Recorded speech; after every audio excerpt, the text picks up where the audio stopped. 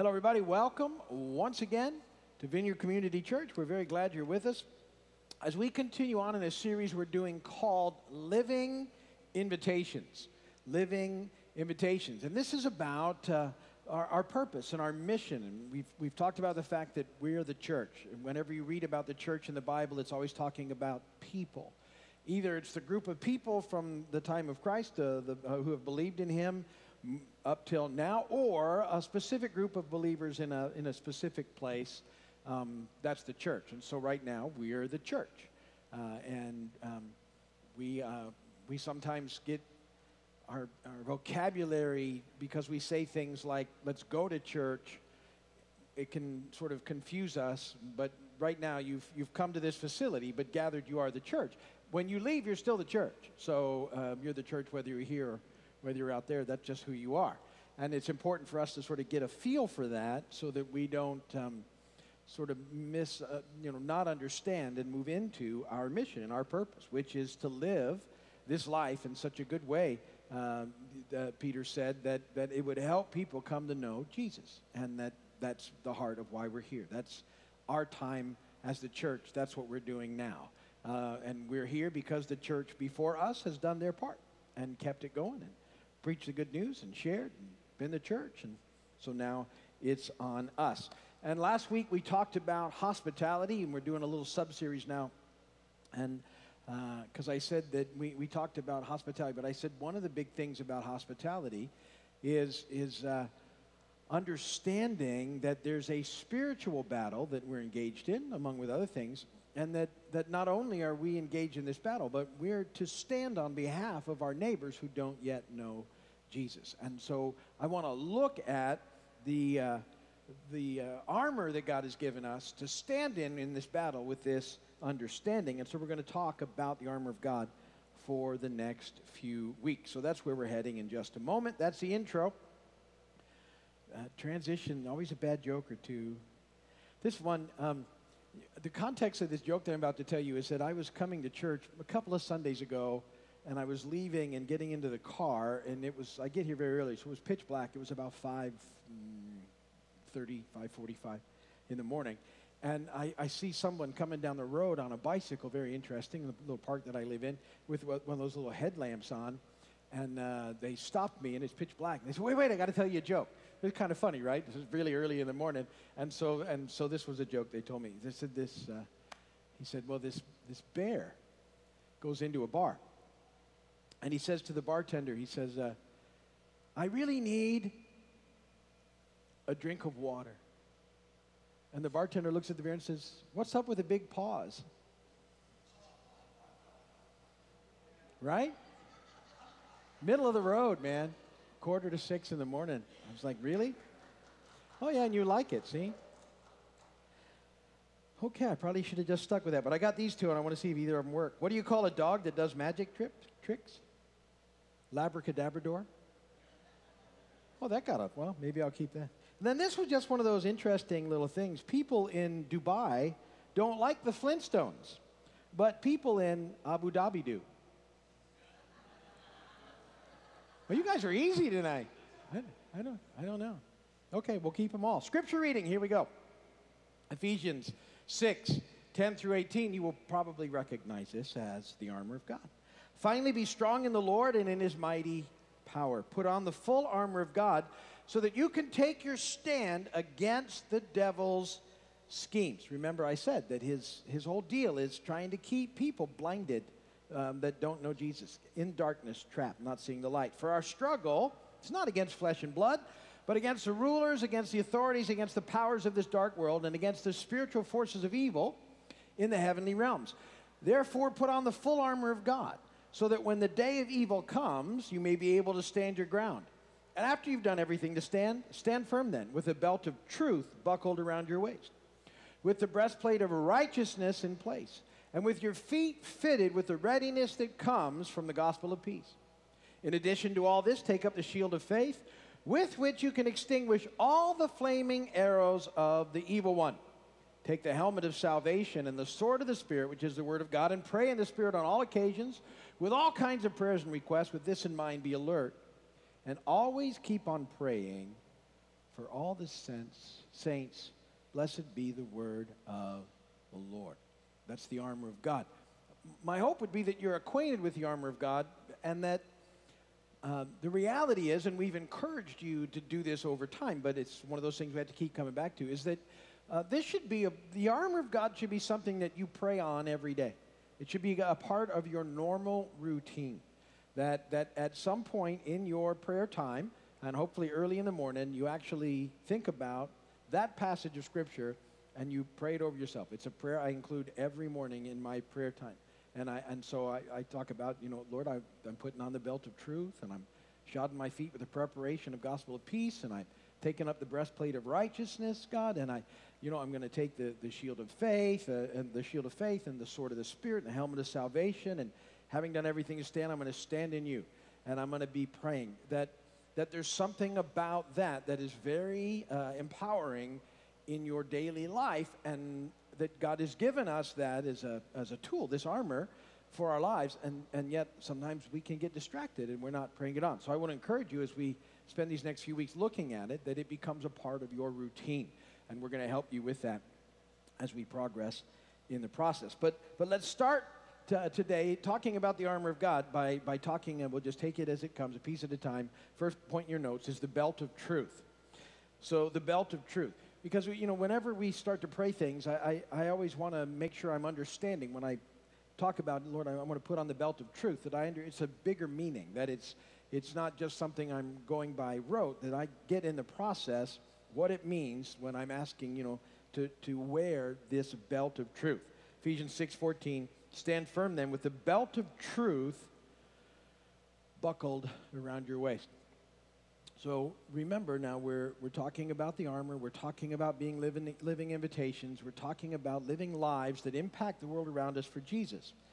And that, to me, this belt of truth that we're to put on is about, and I'm already into point number 2, it's about being people of integrity. It's about being people of integrity. See, we're representatives of the truth. Jesus is the truth. He said, I'm the way, the truth, and the life. He's the truth. And we're his hands and feet, right? He's the head of the body. We're the body. We've talked about that. And so we're to become people of truth because we're his people. And that to be that, for me, it's about being people of integrity. Now, when I think about integrity, I think about what I say, I believe, matching up with how I live my life. That to me is what it looks like for me to be a person of integrity. That the things that I say are the things that I'm doing. I'm not saying one thing and doing another. That these areas of my life are matching up. The old saying, most of you have heard, is that we're supposed to practice what we preach. Every area of my life that doesn't yet match up with what I say I believe is an area where I'm still lacking integrity. Now, I would love to be able to stand up here today and tell you that there's none of those areas left in my life 30 years on in this journey with the Lord, but that would be a lie, which would be a lack of integrity. So I can't tell you that. But I can tell you that my heart's desire is that those areas of my life would match. And every time that I find that they don't, I want to do business with God, if you would, and I want to get with him and ask him to help me see those things. And I want to ask him, and I try and ask him to help me see them at this point in my life before I'm well into the process, so that I get an idea of, that's probably not the thing to do that has the most integrity. And so it's sort of an inward look about where our hearts are at on this journey. And there's an Old Testament king who I think is fascinating, and his name was Joash. And we're going to read about him in just a second. Joash, he had a crazy grandma who killed all of the offspring that she could find in her family, her own family. She killed them all so that she could be queen in the time of the kings. She was not right. And so she killed sons and siblings and any of the children, anybody who might have had a possible shot at the throne, she just had them killed or killed them herself. And so she's the queen, and yet they hide Joash as a little boy. They hide him in the palace, and she thinks he's been taken care of, but they hide him away, and he stays hidden for years. And finally, when he's about 7 years old, there's a priest named Jehoiada who basically stages a coup against this terrible queen and brings in the royal guard, and they side with Jehoiada and the rightful heir Joash, and they deal with the queen in the process. So Joash becomes king at the age of 7. In the 2 Kings 12:2, it says, Joash did what was right in the eyes of the Lord all the years Jehoiada the priest instructed him.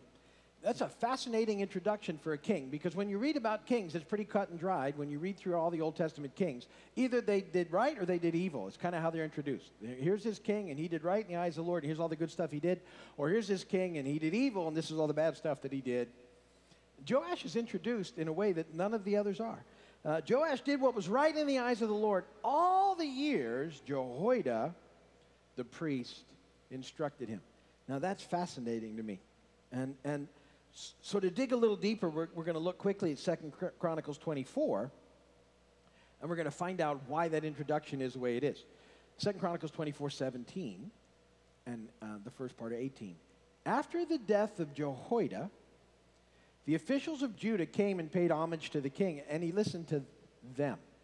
And they abandoned the temple of the Lord, the God of their fathers, and worshipped Asherah poles and idols. So here's the thing, that Joash did the right thing as long as Jehoiada was alive, but after he died, Joash quickly started to do the wrong thing. And that's his legacy. And he did some really good stuff while Jehoiada was alive. But the moment Jehoiada was out of the picture, Joash went in a completely different direction. So integrity, to me, it's about doing the right thing regardless of who may or may not know about it. So even though Joash was doing the right thing, his heart wasn't involved in the process. He was just doing it because of Jehoiada. And when we talk about living with integrity, and you know, I talk about living by doing the next right thing all the time. So this is really important, I think, for us to sort of look at. Integrity it's a heart issue. So while at some level, I want to do the next right thing because of my family and my friends and certainly the church and the Lord, but the thing is that really enough if my heart's not in it? If I'm not really committed to, in my heart, the desire to live this thing out in the way that matters, will I give in to opportunities that present themselves if I think I could get away with it with nobody knowing? And that becomes one of the big deals about integrity. I think all of us have experienced justifying or rationalizing our wrong choices. And we do it with those things. Well, no one will know. Or you know, well, I deserve it. Or life isn't fair. Or who will it hurt? Or I'm tired of waiting. And of course, the one that trips up so many believers, it's the biggest rational lie of them all for doing something that's not the right thing to do, is, well, God wants me to be happy, doesn't he? You know, I've heard people say that to justify and rationalize sin far too often, and I'm sure that I have thought and acted on that myself. And the reality is God certainly does want you to be happy, but not at the expense of your integrity. And that's where things sort of come into issue and what they look like. And so, you know, this is a big deal. Our heart's sort of getting right. So how do we live in integrity? How does that look like? Because it does make a difference. Being a true person of integrity makes a difference in all your relationships, in your relationship with your family, in relationship with your friends, in relationship with the community, because they're looking. And that's sort of point number 3, is we need to know that we need to live like someone is watching, because someone always is. Somebody's always watching. And when you're being a living invitation, they're really watching to see what's going on. And let me tell you that, you know, the standard isn't perfect, because you're not going to be perfect. You will fail. But the standard is real. See, to me, it's living in reality. It's dealing with things as they come up. And I'm not going to get this right all the time, but my heart wants to. And so we need to start thinking that people are watching. And, one of the most amazing things is that nowadays, like, so much of what you do is being watched. You ever watch those TV shows where they're solving crimes and the detectives go in and and the first thing that the detectives do now is they start looking for where there's cameras, and like there's an amazing amount of cameras out there taking pictures of stuff and videos of stuff, and so you're almost always on like video. He says as he looks up and sees himself on video. We have video cameras around here. Anywhere where we have children, we have cameras. That's just the age that we live in. It's the time that we live in. And now, you not only are there stationary ones, everybody almost can video like on the spot, right? Everybody's carrying around a video camera because it's in their phone. That's why, recently in the news there's been all these things that are happening on planes. These aren't new things that are happening on planes. People are just taking pictures of them now because they can. So, like, everything is sort of being watched, and the way that we act and the way that we're involved in life is being watched. And so I think being aware of that is very helpful. And I don't think it's a bad thing to live like somebody's watching. I think actually it's very freeing to live that way. And at the heart of that statement is God's always watching us anyway. And it's okay to be who we are in front of him. Proverbs 15:3, the eyes of the Lord are everywhere, keeping watch on the wicked and the good. So God's always watching anyway. And at some level, we don't have to pretend to be something we aren't. And life is better when we're trying to live by doing the next right thing. So taking this in is very helpful, I think. It's very freeing because it just sort of sets us on track to do the next right thing. Like, not having to sneak around. It's a terrible feeling, right? Whenever you're having to sneak around to do something. Isn't it just, it's not a good feeling. So we sort of have that in our minds in the process, living like somebody's watching, because the Lord always is. Even if nobody else is watching, the Lord's always watching. And that ultimately, and this is point 4, we're to live lives that please God. This is sort of at the heart of it.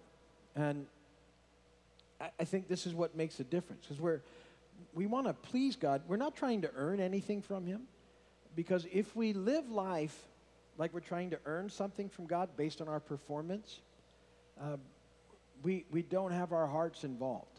And we become rule followers, and when we become rule followers, we become critical and judgmental of everybody else who we don't think is following the rules the way that we would expect them to follow them.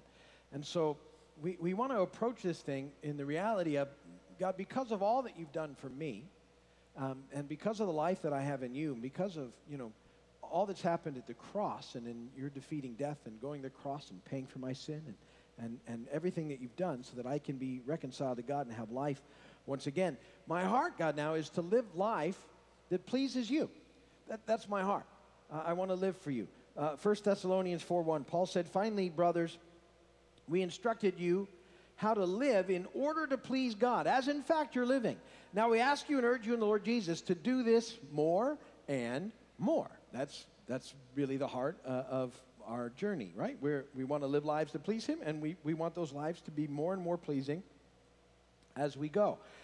And to be people of integrity, we have to understand to live lives that are pleasing to God is not possible without God's help. We need to know that he's with us. We need to know that he's for us. We need to know that he loves us. We need to know that he forgives us, that when we mess up, we can go to him and he'll forgive us and empower us to do the next right thing. And that's such a critical part of this.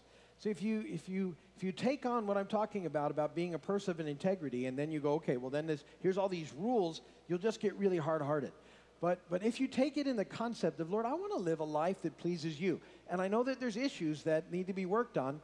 And when I find myself moving in an area that I shouldn't move in, God, I'm not going to, hide or pretend. I'm just going to come, God, and get right with you and ask you to help me. And I know that whenever I come to you, you're always going to receive me, you're always going to love me, and you're always going to forgive me. You need to know that about him. It doesn't matter if you're stuck in something you've been stuck for a long, long time, He will always forgive you when you go to him. That's who he is. That's the nature of God. And so you keep going, and he keeps empowering you to go. Now, you don't run out and you think, well, because he always forgives me, I can continue to do what I shouldn't. It's not the right heart. It's God, I want to do what's right, but I'm stuck here. Will you help me to overcome it? And he will, and he does. And that's our process that we continue to move through.